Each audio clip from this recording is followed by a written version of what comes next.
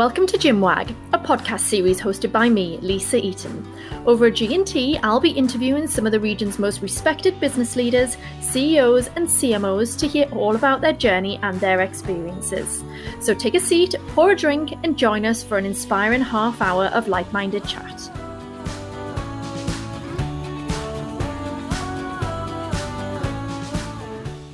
In this episode, I'm going to be talking to the amazing Alice Rowan Hall.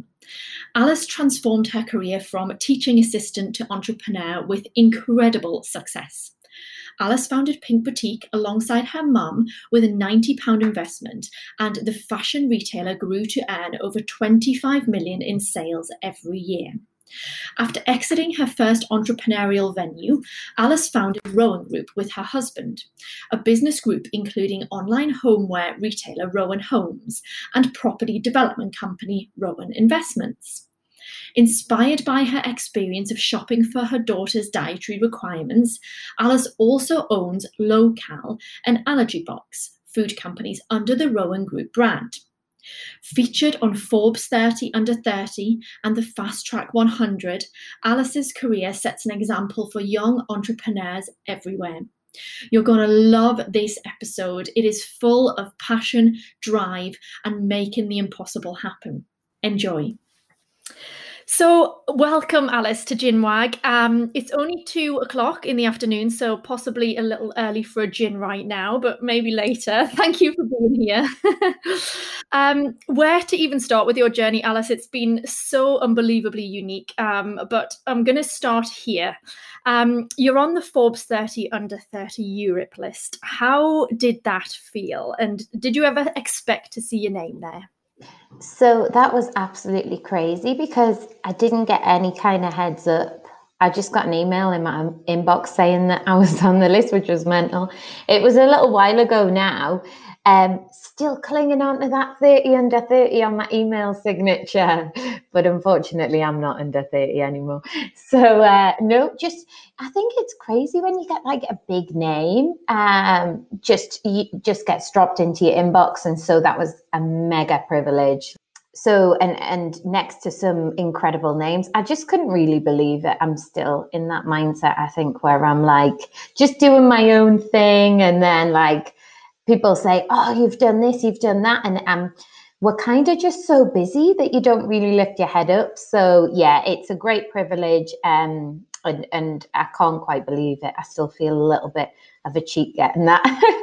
Well, absolutely not. Very, very well deserved. So, I mean, you've had a wildly successful business career to date. And I guess my question is, did you always know you wanted to run your own business? You know, what made you take the first steps? And was it always in the plan, or was it an accidental on purpose? So it wasn't in the plan, and I've spoken to quite a few young people and been back to uni and stuff, and I always reiterate this point because I think there's a lot of entrepreneurial stories where people, you know, they were wheeling and dealing in the school playground and all of that.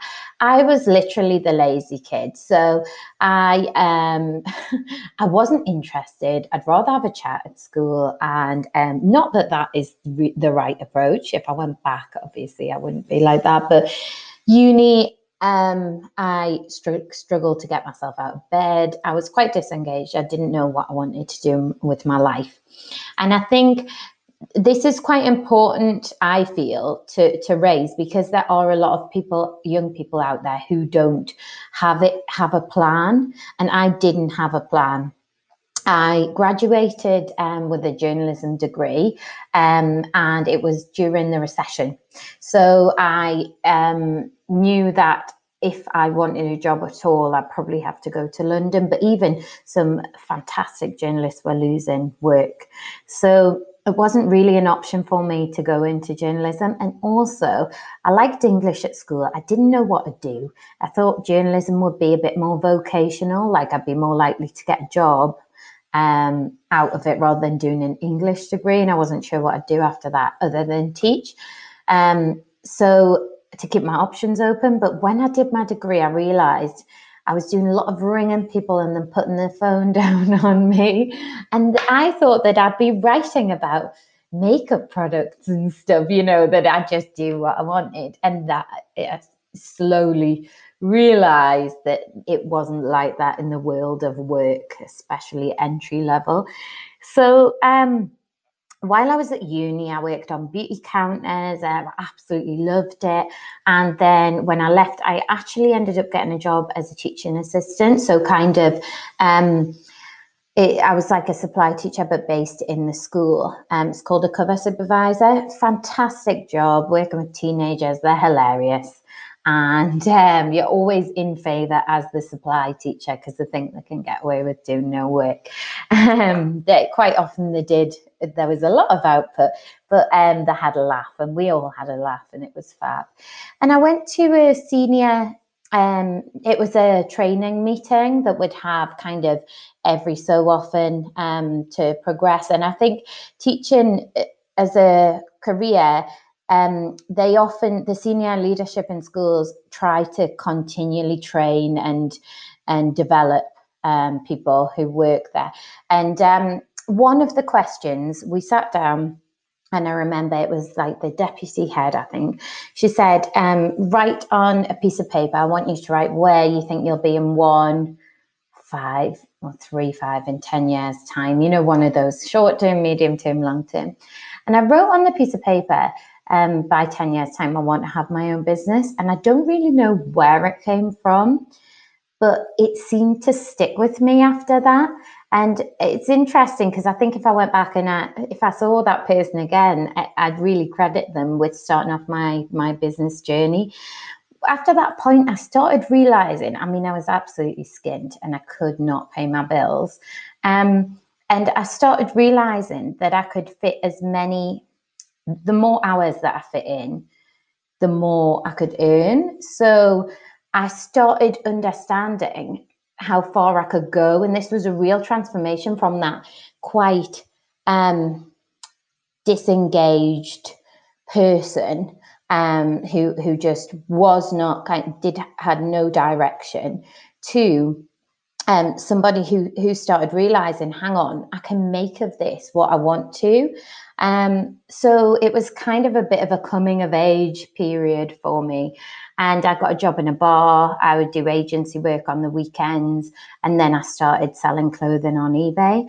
And that I became a bit of a workaholic. It's a bit of a mad story how different it was. And then there was the whole business journey. So yeah, it was not always in the plan. And if anyone's listening, they're thinking, what am I going to do trying to get that motivation? You don't have to have it all planned out now, I would say. Yeah, and that's great advice. And I think it's really funny because I work best when I write a goal down, and often I don't know what the big plan is, but as soon as I write something down, it's almost like a commitment to myself that it's going to happen, and whatever comes in the way there, that happens. So, it's funny when we talk about setting goals, and any advice I always give around setting goals is write it down, because then it's real, and it feels like that was a real pivotal moment for you. Writing it down on that piece of paper made it almost, that come to life. Yeah, 100%. I think it's great making that commitment, having things like vision boards. I know people sometimes feel like they're a bit airy-fairy, but it is kind of it's manifesting. You can give it a word, manifestation, but it's really just committing to it and reminding yourself of it. And I think that can be really powerful. Yeah, absolutely. So you started your business journey at Pink Boutique. I guess what was your baby then, with £90 investment and in business with your mum. What was working with your mum like? How was that mother and daughter relationship in business? Well, I think that family businesses are quite unique in the way that I would say you don't have a filter in the way that you usually probably would with a business partner that you weren't family with, related to. So you can often say things or go further than you usually would, and that can exacerbate things. But at the same time, you show up so much. Like, that if something happens, your mum's going to be there or your sister. Like if you're calling people in, you know that you can count on your family. So there's this incredible bond that makes you like so close knit and driven together. But at the same time, there's all of that emotion mixed in with it. So, you know, me and my mum make a fantastic team because I am very creative and she's creative too. But I'm like very social media driven, tech driven, looking at like algorithms, stuff like that, how to break them, and really into the creative side of things and the marketing side of things. And my mum loves finance, processes. She's very much that real safe pair of hands. She keeps a hold of the purse strings. And so we made a really great team because we are like yin and yang.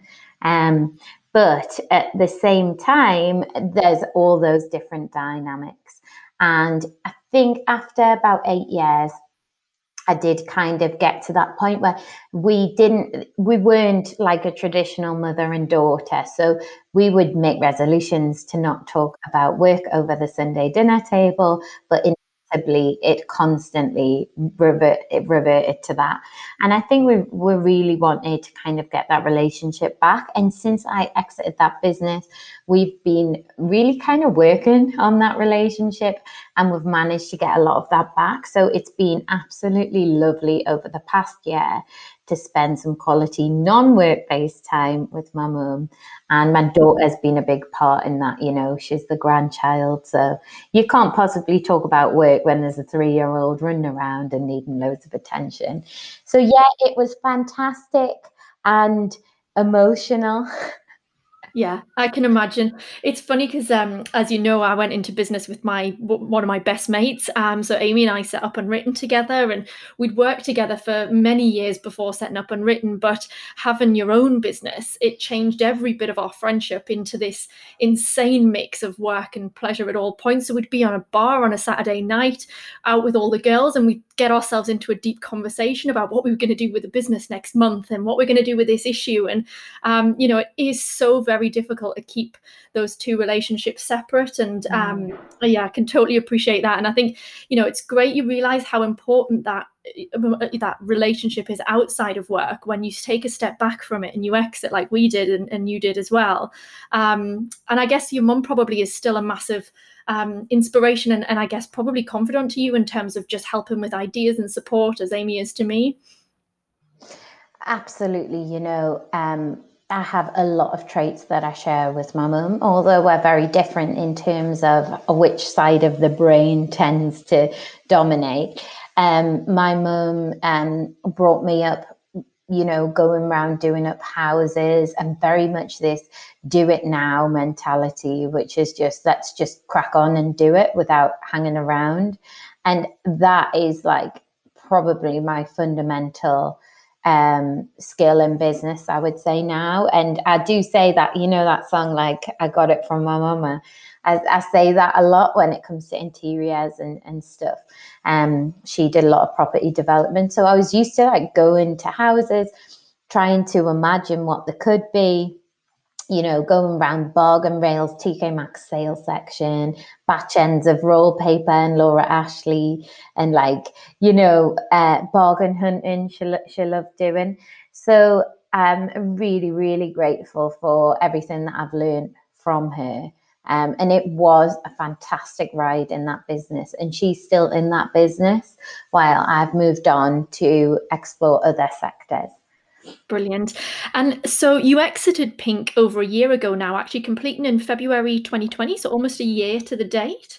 How did it feel to exit a business that you'd built from scratch? Traumatic. It wasn't something that I had just made a quick decision on. I'd been considering it for a couple of years, I would say. The market had changed quite a lot. It wasn't, my role had changed a lot in a growing business, as you will be aware, because you've had the same experience. What you went in doing is not what you end up doing. So quite often where at the start, you know, I was buying the stock and styling it and shooting it and selling it. And I inevitably, with like a team of 70 staff, you end up sitting in meetings for the majority of the day. And to be honest, I mean, I'm not saying that I don't like meetings, but I really love being creative. I think that's, and over time, I just got to the point a bit where I really wanted to just be, you know, on the coalface again and doing it all. But when you've got such a big structure, it's quite hard to just rewind that. You can't just say, right, I'm shooting everything, because we were releasing 20 styles a day. You just can't do that. There's processes. So yeah, I think it's probably a common thing that people end up in a role that they're not particularly using their strengths. So when I've come into this business and started up, there are certain things that I'm not delegating. I'm just going to keep a hold of, because I feel that my strengths best complement those. And then there are things that I'm like really bad at.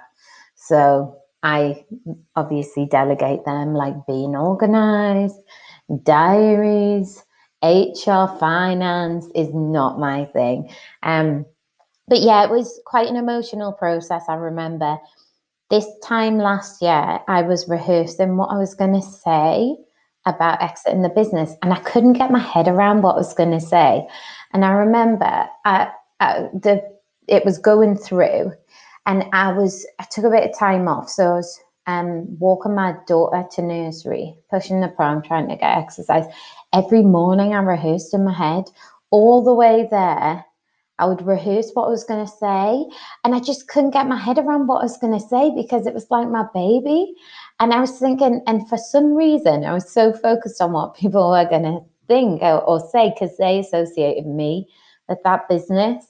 But now I look back and I think, why did I overanalyze? Because you just go, oh, I'm just moving on to do something else. But yeah, it was my baby. It was steeped in emotion. I've been through every emotion in that company.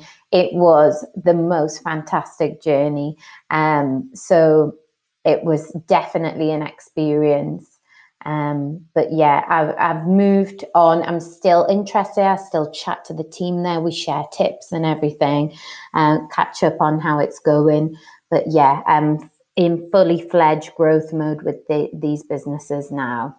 Brilliant. And obviously a huge amount of learnings, I guess, from your, that first ride. And I guess, understanding the things that you love and the things that you don't love, and being able to hang on to those things now in a new business journey right from the very beginning is going to probably prove really, really valuable to shape that future role and what that looks like. But, we'll hear a little bit of what's coming from Rowan Group in a minute. I mean, I guess you took a little bit time off to do some of the simple things in life and maybe give yourself some headspace, but not much before you decided to launch a new group of companies with your husband. So Rowan Group was born, and I guess it's moving from a one relationship into a new relationship. And how has working with your husband been to this point in terms of balancing home life, a little girl at home, lockdown, running several businesses? How's it been so far? So I worked with Andrew, my husband, in the last business. So that was just another layer of dynamic to the senior leadership team. Worked really well at the start. And we knew that we worked well together. We're both very, very driven. We have all these ideas. Like the majority of our time out of work was and is spent on thinking up plots and schemes for new things that we could do, talking about businesses. And he always jokes that, we'll be like on a breakaway and I'll be like, I wonder who owns that chain. And he's like, why do you just come away and constantly think about business? But it's just my passion. So we knew that we align on that. And I think that's one of the reasons that we get along so well. But we know that we work very well together. Again, Andrew's very operationally focused, great at buying, keen interest in all of the elements. But where I'm very focused on marketing, he is more operations, finance, sorting things out. we knew that we would probably do something, but nothing was firmed up this time last year. So we decided that we would go traveling for a year because we've been on this crazy growth journey with the businesses, and we had a property investment business as well that he was running while I was at PB. And we thought, right, before our little girl goes to school properly, let's go and travel a bit because we've never traveled and we don't want to regret it. This is kind of our only chance this year. So we had booked all the trips. We were going to St. Petersburg and Rome and Amsterdam and all sorts. And then COVID hit. So then everything was cancelled. And we spent about 2 weeks in the house. And there's just something about being stuck in the house, nowhere to go. And for me, I felt not much direction in what I was doing because I didn't really have. And jumping from a role that was literally, I mean, the fast-paced nature, you'll know, running a high-growth business is just, you have to be on the ball constantly, thinking so clearly, making hundreds of decisions every day, to just kind of being at home. And I think my daughter didn't enjoy the lack of structure either because there was just nothing to do. You know, there wasn't any parks open or anything. So we just had this itch and we were like, let's just start something else. So we had like we had 2 ideas up our sleeve, and I've been contemplating starting up in interior design. And I did a diploma. So obviously I've got a fashion background. I had journalism, then it's fashion, e-commerce. And then I studied for an interior design diploma online, just like at the start of last year. And then like my mum was saying to me, why don't you do it freelance? Like, why don't you do a bit of interior design? She said, you know, I think you'd be good. And I was like, oh God, really? Me do interior design? Are you sure? Like people would trust me? I don't know, which like, oh, I've never done this before. Okay. I had an Instagram home account and I thought, well, I might just post on it that I might do a bit of interior design work. So I had someone come through, my first ever client, and she was fab, so trusting. And I came up with a bit of a formula, like a project flow of how it would work.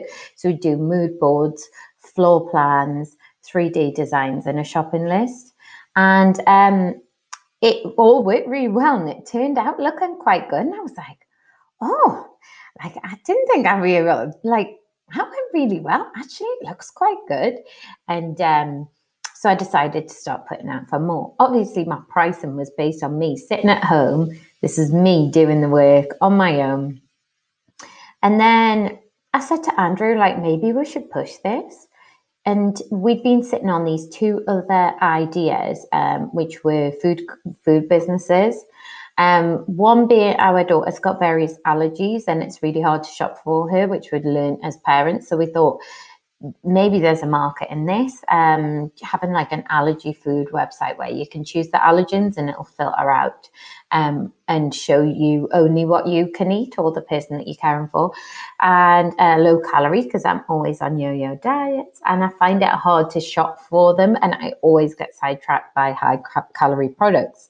So we decided we almost weren't ready to take the plunge on a business, just a single one with like a big overhead of offices and stuff. But we saw these really glam offices, which is where I am now, in Gosforth, and we saw a little warehouse near it. And we thought, well, if we did all 3 as a group, but the offices were had the main core staff base within the group. So we had marketing team. Usually you wouldn't be able to afford that if you just have one business, but maybe if we had 3, we could afford to have that like really good head of marketing or whatever. That would help us get ahead a bit. Whereas before in business, we'd had to reinvest and only get those key people when we could afford them. We thought this time around, why don't we bring in these real like hotshot senior people first and then get them to build out and kind of supercharge the growth. So yeah, we bought the stock. We bought food stock. We put it in the warehouse. We never worked in the food industry before, but we just went for it and hired an interior design team. And naturally, what happened was that me being from an e-commerce background, well, Andrew and I just veer back to e-com because I love e-com and I know how to do it so well. And what I realized was we were completely booked up for interior design, but we couldn't really service any more interior design clients. But what we could do is style a collection that they could buy and literally just put straight in their room, that was made up by our interior designers. So we decided to do that. So we launched the e-com site for Rowan Homes. So we did that in September of last year, and we've seen massive growth on that. But what's actually happened with the food businesses, so I haven't actually publicly said this yet, so it's the first time that I'm publicly saying it, but I don't know if you've heard about the digital ads ban that is in process at the moment in food. We got wind of that a few months ago. I think it was like end of November, and it was published in the news. And that really scuppered our plans in regards to food, because as a startup, you'll know you've got to do loads of acquisition marketing. So find people who've never heard of your brand before, and you've got to pay a lot to get them. But obviously what you hope is that they come back, and then you might have spent a load of money getting them, but they'll come back and they'll keep spending. Brilliant. You can keep retargeting them. So what we were doing is we were running those businesses and we were investing heavily into acquiring the customer base. So what we thought is, well, right, we'll invest, we might break even, make a loss in the first couple of years, but then it'll start, turning good. But as you know, in startup and in e-com, you've got to constantly drive acquisition all of the time. What was going to happen, we realized, is that actually with the digital ads ban, we're not going to be able to advertise. And it says, oh, you can't advertise things that are high in calories and stuff like that. But a lot of the things that we sold, like loads of, were like low calorie, but they were like chocolate covered meringue bars and stuff like that. They're not going to make it through. Even though they're low calorie, it was saying anything with like excessive amounts of this or that or the other. And I don't disagree with it. I really don't disagree with it. I think it's quite an important change in marketing. I just think that it's quite hard to swallow for food companies. So that really changed our whole thinking. And one of our key things in business is we like to fail fast. We don't want to keep trading and losing money or anything. And we just made a decision. We just said, right, we're not going to do them. We're not going to keep investing in these brands. So we let them run for a little bit, let some of the stock run down. And then we made the decision, right, yeah, because we thought, let's sit on it for a month, see how we feel, switch the marketing down. And we just said, right, it's not a goer. So that completely changed things for us, but it's okay. So what we've done is we're closing down those two food brands. And luckily, the e-com has gone absolutely wild. So, we're seeing crazy growth. So we've invested heavily in that. So we have pivoted very, very quickly. But I think that's a good thing that we've made quick decisions. I could dwell on it and say, oh God, I can't believe that didn't work out, but what's the use in that? We may as well just crack on.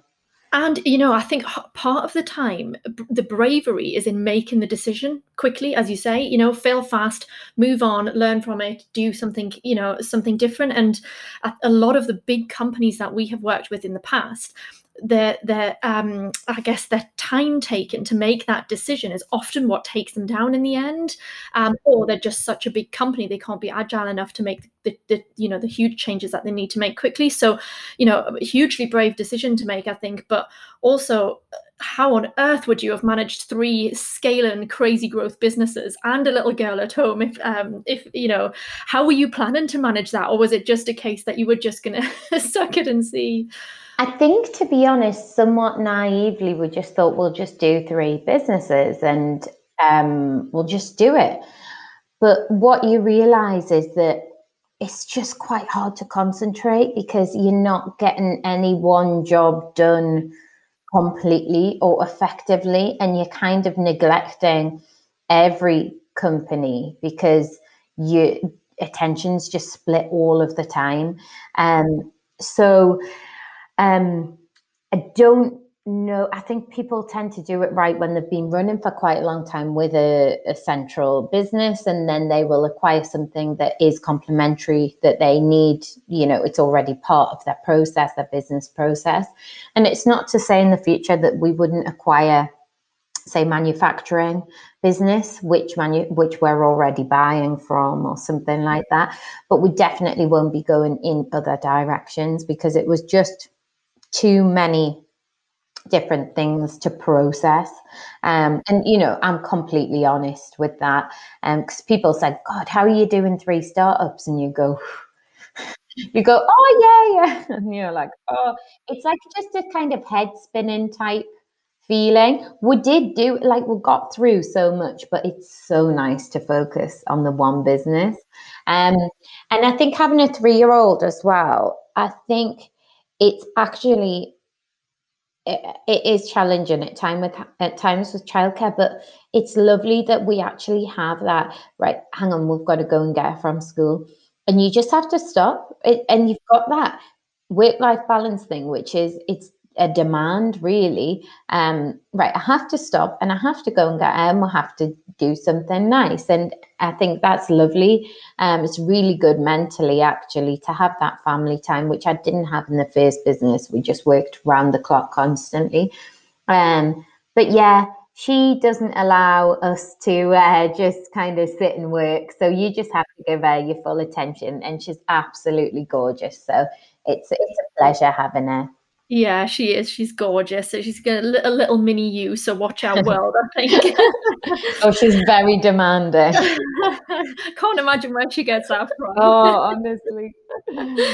So obviously you're in the process of scaling Rowan Homes now, and this is the second time round. I mean, how is it different to the first time with Pink? Any major differences? Any major similarities?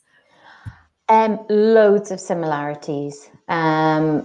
It's brilliant having that experience, having already been through it. I think in the first business, it's the unknown. You never know what's going to happen in the next year. And you do always have that with startup. We have that with this business, but we know that we're probably going to have a problem every day, if not more. And we do, but it's expected.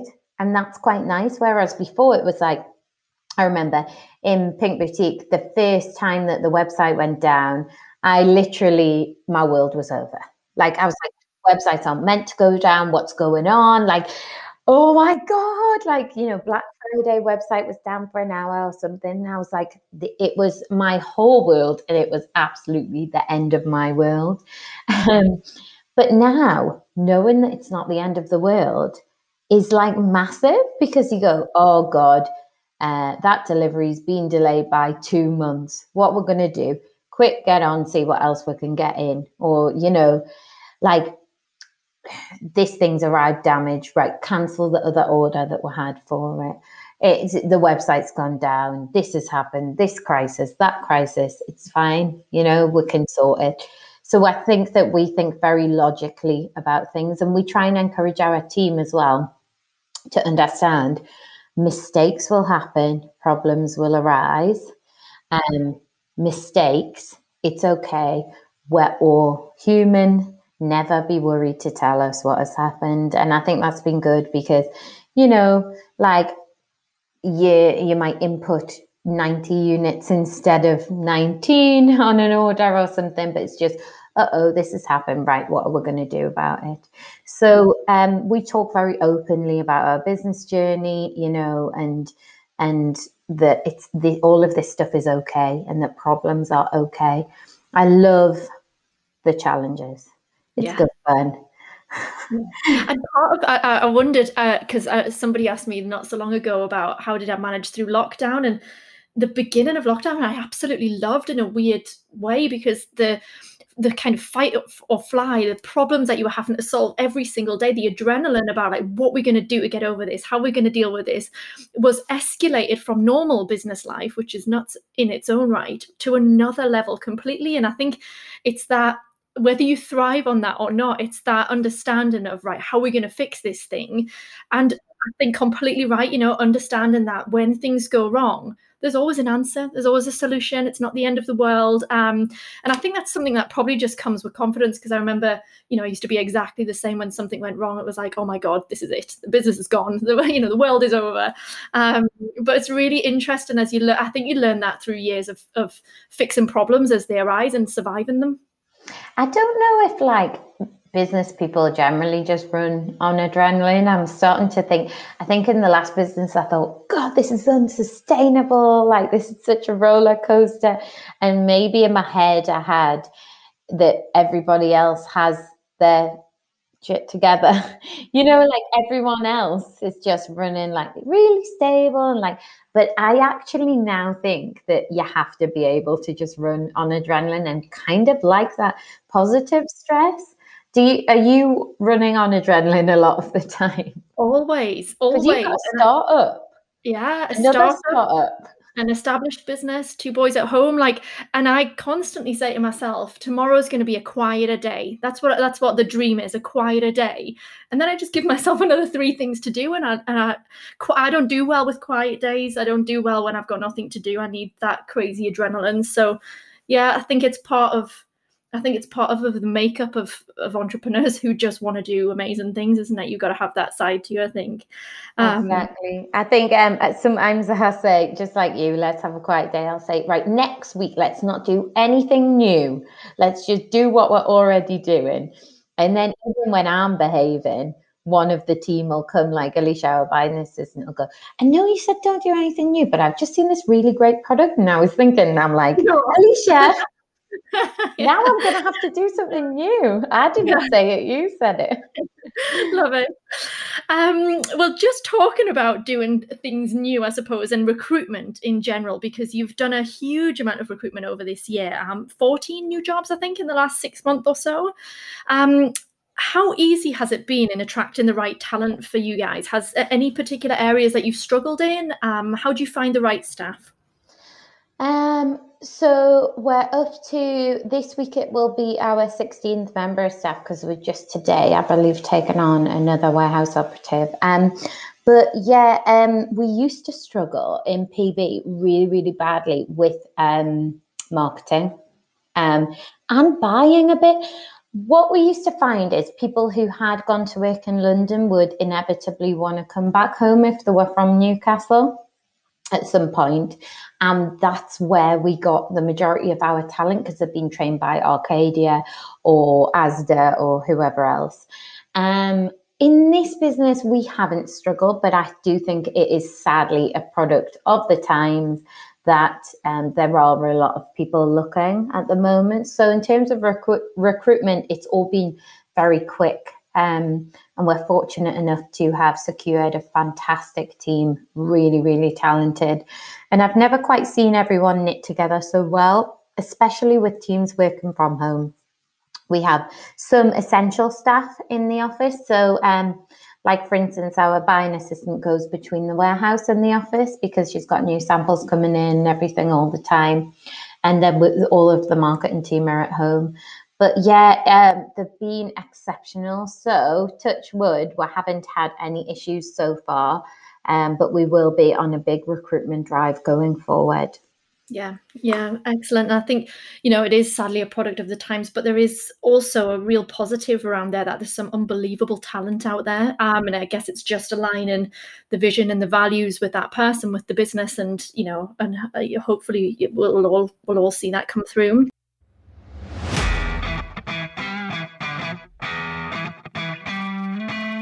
This podcast is brought to you by Fabric, a training academy that empowers the most ambitious marketers to thrive. You're already a marketer, or you want to get into marketing. You have ambition like no other and are driven to be the best at what you do. So how can you make sure you make a big impact wherever you go?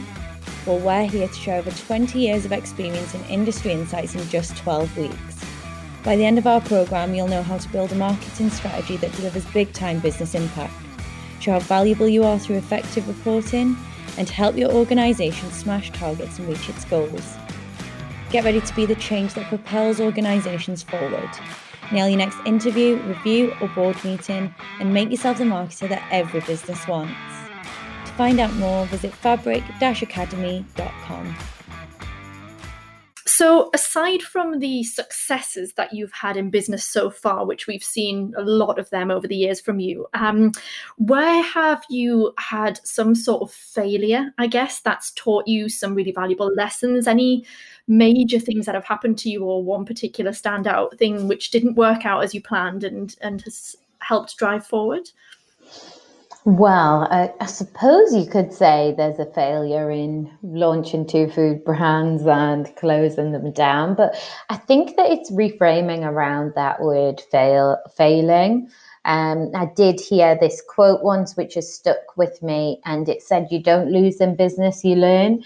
And actually, I call them kind of mini degrees, every trauma that we go through. And this happens all of the time. You know, you'll install a plugin on the website that's really expensive to integrate, and you think it's going to do all this amazing stuff, and actually it doesn't.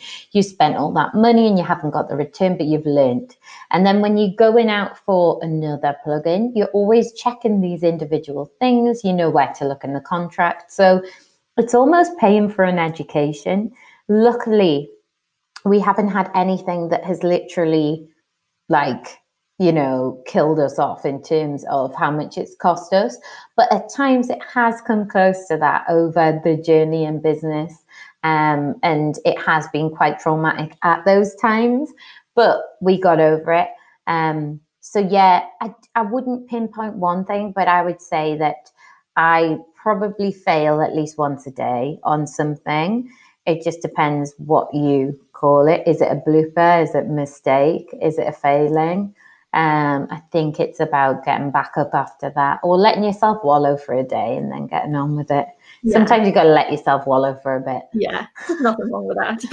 And I guess probably leads on quite nicely to if you were to go back to your teaching assistant days and you know, you had an idea that this is the journey you were about to embark on, any advice you would give to yourself back then to do things differently? Or I don't know if I would have done it if I had imagine if I could view like a show reel of what was going to happen. 100%, there's no way I would have done it because I wasn't confident then. So I think that the unknown is a good thing. But yeah, I'm happy that everything happened the way it did. But I would just say to myself, throw yourself into everything that you do. And that is what I did.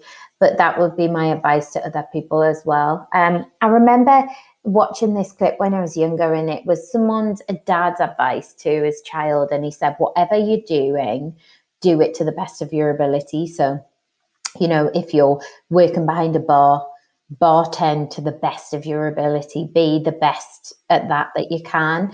And I think that's just fantastic advice, because you never know which opportunities are going to come around the corner. You know, you could be working in a sandwich shop, you're so cheery, you put everything into what you do, and someone walks in who's recruiting for your absolute dream job and says, you know what, you're a breath of fresh air, come and work in my office.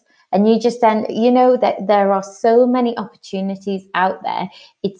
You don't necessarily, sometimes it's just your outlook that can form where you're going to go. So I think, yeah, my advice to my younger self would be just throw yourself into things and don't worry about what's going to happen. Measured risk is good, but don't worry or overanalyze.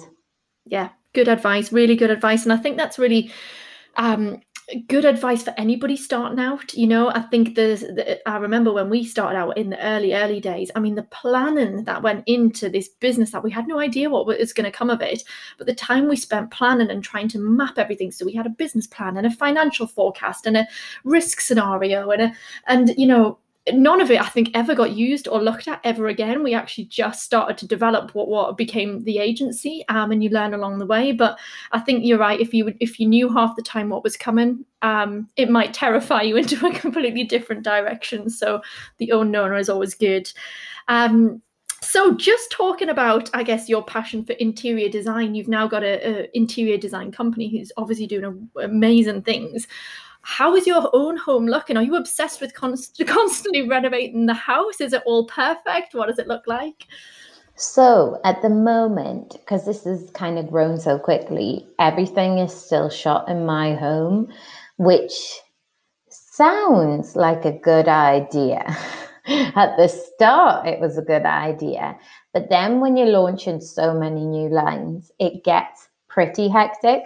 So what happens is we get a sample of everything. So we're either launching a capsule collection. So we'll do like a full collection that all goes together. So you can literally just shop items from that collection and put them straight in your home. And you know that we've checked and vetted them and they go together. We've done that side of the deal. Or there's just single items that are maybe topping up our ranges or to go into our main core categories like cushions and lighting and things. So I have a steady stream of boxes. So my hallway has now just become a store area of boxes. And we're unpacking. But do you know when you order things online, you get to unpack them and set them all up and it looks lovely and you chuck the packaging away? What I have to do is unpack the sample and stage it, and then it doesn't stay there looking beautiful. I then have to take it all back out. So it's not ideal, and it's a massive priority for us to sort that. And that is part of our growth plan. So we've just signed on a 30,000 square foot warehouse.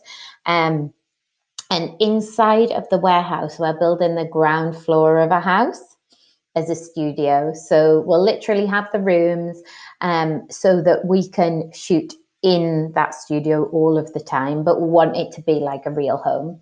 So we thought, why not just build the ground floor? And then we will, once we get to that point, we can build an upstairs as well. But just to keep costs down while we're growing, we're going to build downstairs. So yeah, that will be in about May. We will be moved in and shooting in there. So I've just got to get to May. Then I can do my rooms and leave them. Because obviously with staging, you kind of have to take the core elements out. So you've got like a base to put things in. So they're like a bit bare. Or I'm always going to a bookshelf and going, right, that coral I'm going to put over there to team with that, because I hold on to some bestsellers so that I can rejig them all the time rather than like pack them back up. So yeah, it's been good fun, but also during COVID times, obviously I can't really have people helping me because it's in my home and it's kind of close proximity styling stuff. So it's quite labor intensive with running the business as well to take like however many days just to shoot a collection. So yeah, it's been really interesting, but I can't wait to have my home kind of styled again. I haven't lost my passion for it yet. I still love interiors. I'm still obsessed with it. So good. And that leads us on to our last question. And I guess what's next, Alice, for Rowan Homes, for Rowan Group and the business? What's the big vision? And you personally, what's next? So we are having loads of fun, even through the crazy crises that we face all of the time with stock getting stuck in ports and all that kind of thing. But yeah, we are going for growth. It's just what we do. And, you know, I say that I want to keep shooting all the stock and then I try and grow the business like ridiculously. So inevitably, I can't shoot all the stock. But yeah, we're going for growth. We're going for rapid growth. So we are looking at funding options to put into stock because we need to rapidly increase our stock holding.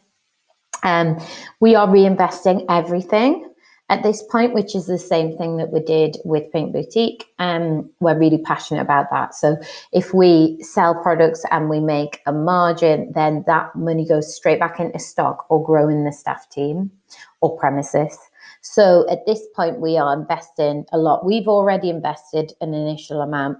We're looking at funding to fund the stock and inventory, and that will fuel sales. But yeah, just going for growth and seeing where it takes us and where we can max out and launch loads of collections and just keep having fun, I suppose. Sounds amazing. Hopefully there's a bit of holiday time and rest time for you in there somewhere, or is that dangerous because a new business idea might form? Yeah, I suppose it is. No, we know now that we've made a pact that we're focused.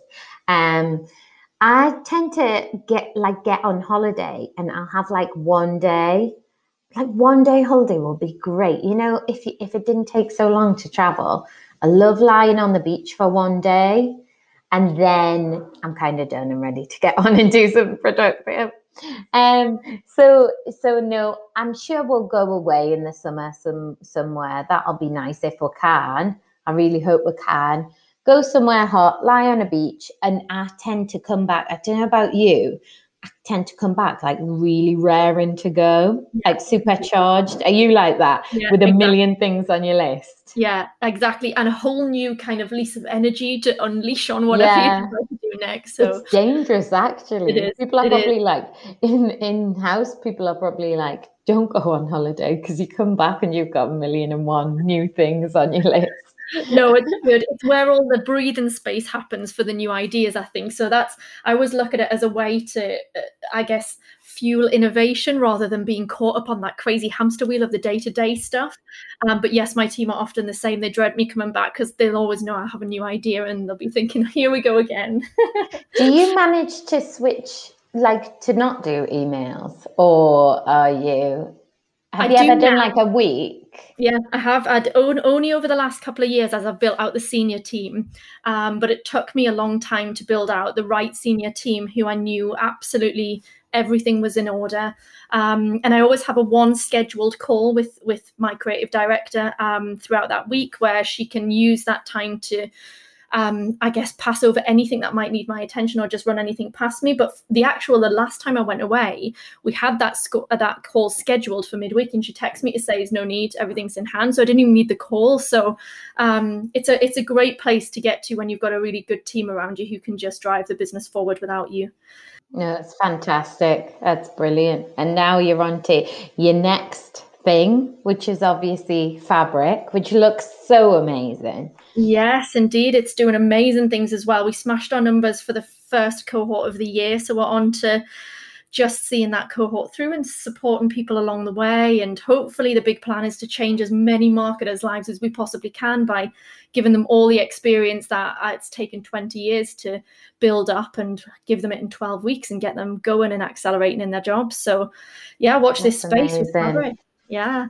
That's amazing. I'm so interested. I really want to do it, but I just don't have the time to do it. But I'm like, if I book it in, then at least I'll have to do it, because the attractive thing from my point of view is you can work on your business. So it's not like you're just working on like theory all of the time. You can actually apply it and have that outcome at the end. You've got this kind of planning and structure that you can use, and you can just go and roll that out. So I think that's fantastic for people who are already marketers.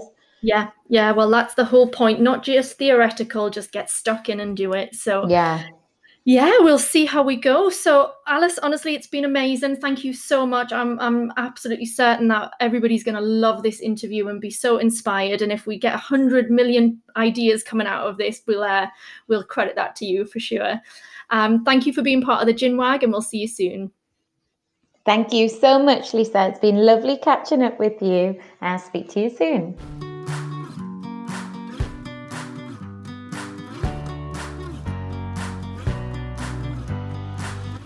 Well, that's it for this episode. If you've enjoyed this, please do share with your friends, your network, rate us, and do subscribe so we can keep you updated with future episodes. Until then, take care.